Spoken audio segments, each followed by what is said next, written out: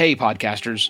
Before I get to the episode, I want to take a moment to address the June 24th Supreme Court decision to overturn Roe v. Wade. This decision stripped away the legal right to have a safe and legal abortion. Restricting access to comprehensive reproductive care, including abortion, threatens the health and independence of all Americans.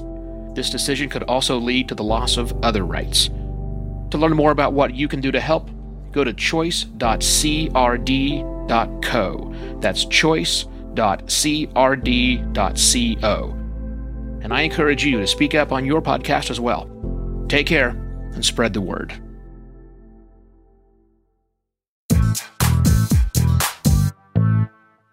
Hello and welcome to another Podcast Pontifications with me, Evo Terra. Today I'm going to be chatting about branding and podcasting and what it means to align your podcast brand to your business's brand.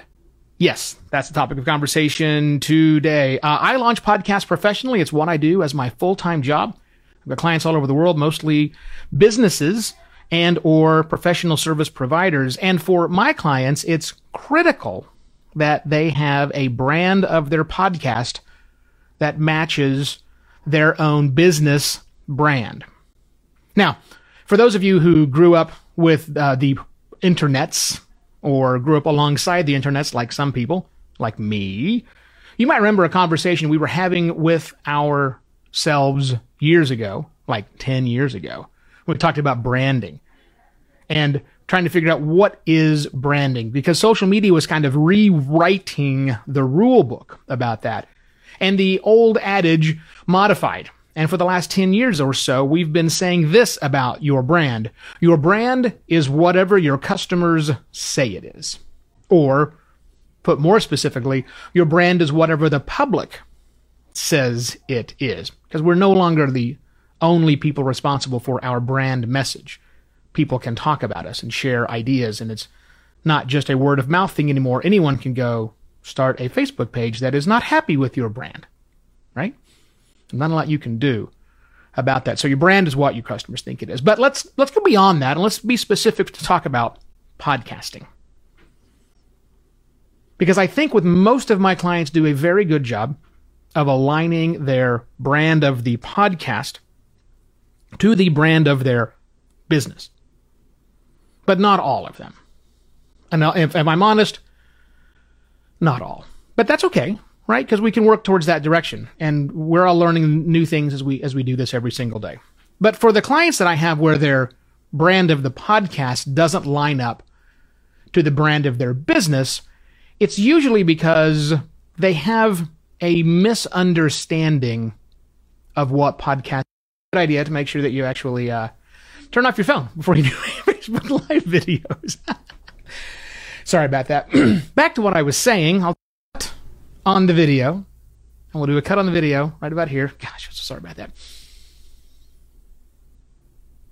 So those customers of mine who don't have a good alignment between their personal brand, try that again.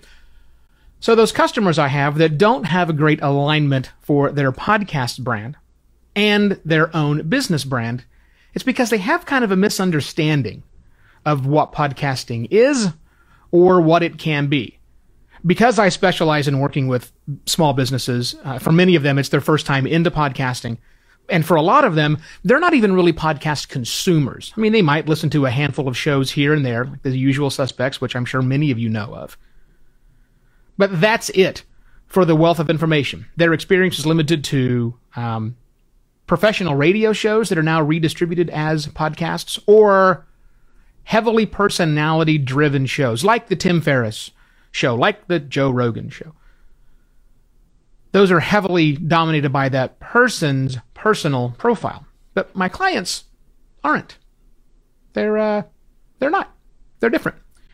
The business podcasts aren't typically heavily personal focused. It's about the brand. It's about the business more than it's about the person. So there's limited information a business can glean from following the likes of the Tim Ferrisses or the Joe Rogans of the world. And there's more to podcasting than that, right? There's a lot more to podcasting than just getting behind a microphone and talking, or just getting behind a microphone and interviewing someone. So when I'm working with my clients, one of the first things we go through when we're dealing with the actual content of their show is not just the format of the content, but also, what are we trying to do? What are you trying to do? What shows do you listen to? What are you trying to emulate? And then I spend some time researching what their brand actually is, their website, their Facebook pages, their tweets, anything that they've got, so I can understand what it is that their company does. And I try really hard to align that podcast that they're eventually going to create with the brand they already have.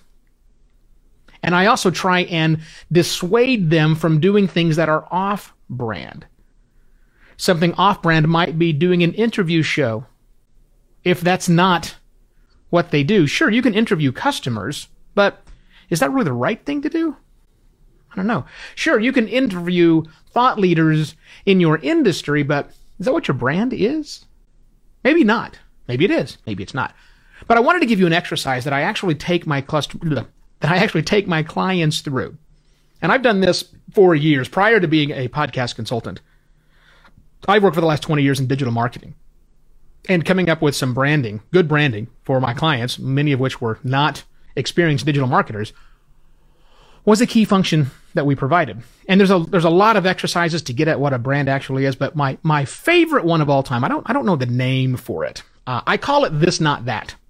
But that's not really the way that it works. If you want to try this, it's a pretty straightforward process to check your own brand. So get some Post-it notes, right? Get some Post-it notes like this.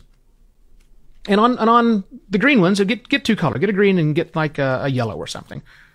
And on the green one, start writing down some adjectives that describe your brand. And so I'll give you an example. So most of the stuff that I do is pretty funny. And so I'll put down funny. Because that's fine. Because maybe I have a brand that any product that I have is going to have a certain amount of flair and a certain amount of humor to it. So I'm going to write down funny. Now, what I wanted to figure out is what we're not, though. And so you might think, well, funny means not serious. And that's true, but that's not what I want to do. I want to refine on funny. So what I will say is funny, not silly. You know the difference between funny and silly, right? Being funny is humorous. And people can go, get a cool chuckle. But silly, people point and laugh at. Now, there certainly are some things that I do that are completely silly. But so this is an example. Another one might be, well, let's go the opposite example. Let's do professional. My brand is professional, but not stuffy. Because there's a difference. You can be professional and super, super stuffy, but not ever. Not always all the way to stuffy. Once you go through a series of these conversations, we are innovative, but not cutting edge. There's a difference. Or maybe not bleeding edge, right? I want to innovate, but I'm not necessarily going to be all the way on the forefront. That may be a way for a brand to identify itself. That's a really good exercise to do. It's a really hard exercise to do because, and it's almost impossible to do it by yourself. Because as I mentioned at the beginning of this video, your brand is what other people tell you it is.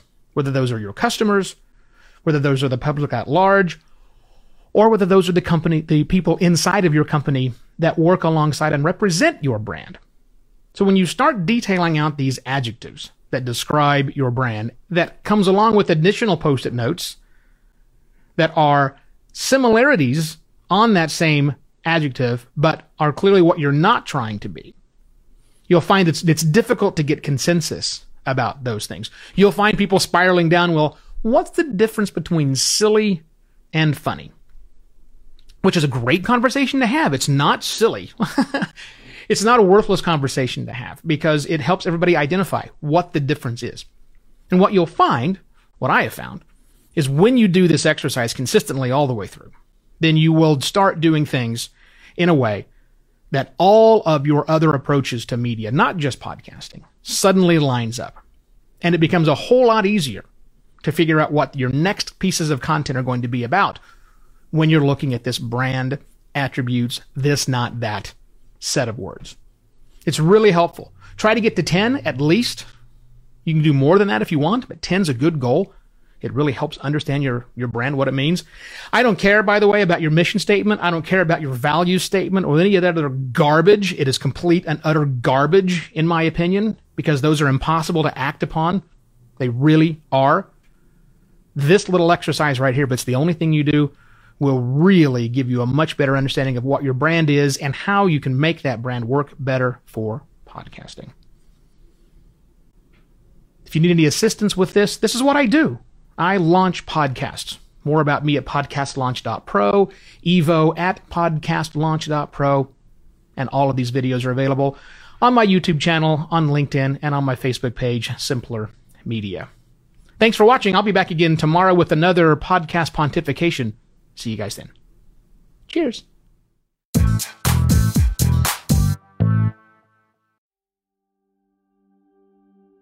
While Americans overwhelmingly support the right of an individual to make their own decisions about abortion, unfortunately, that right is no longer protected everywhere in the U.S.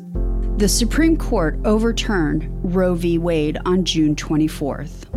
Abortion is a basic healthcare need for the millions of people who can become pregnant. Everyone should have the freedom to decide what's best for themselves and their families, including when it comes to ending a pregnancy. This decision has dire consequences for individual health and safety and could have harsh repercussions for other landmark decisions. Restricting access to comprehensive reproductive care, including abortion, threatens the health and independence of all Americans. Even if you live in a state where abortion rights are upheld, access to safe medical procedures shouldn't be determined by location, and it shouldn't be the privilege of a small few. You can help by donating to local abortion funds. To find out where to donate for each state, visit donationsforabortion.com. That's donations, the number 4, abortion.com. If you or someone you know needs help, or if you want to get more involved, here are 5 resources. 1. Shout Your Abortion is a campaign to normalize abortion. 2. Don't Ban Equality is a campaign for companies to take a stand against abortion restrictions. 3. Abortion.cafe has information about where to find clinics. 4.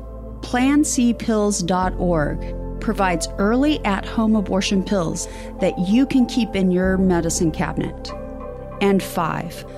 Choice.crd.co has a collection of these resources and more. We encourage you to speak up, take care, and spread the word.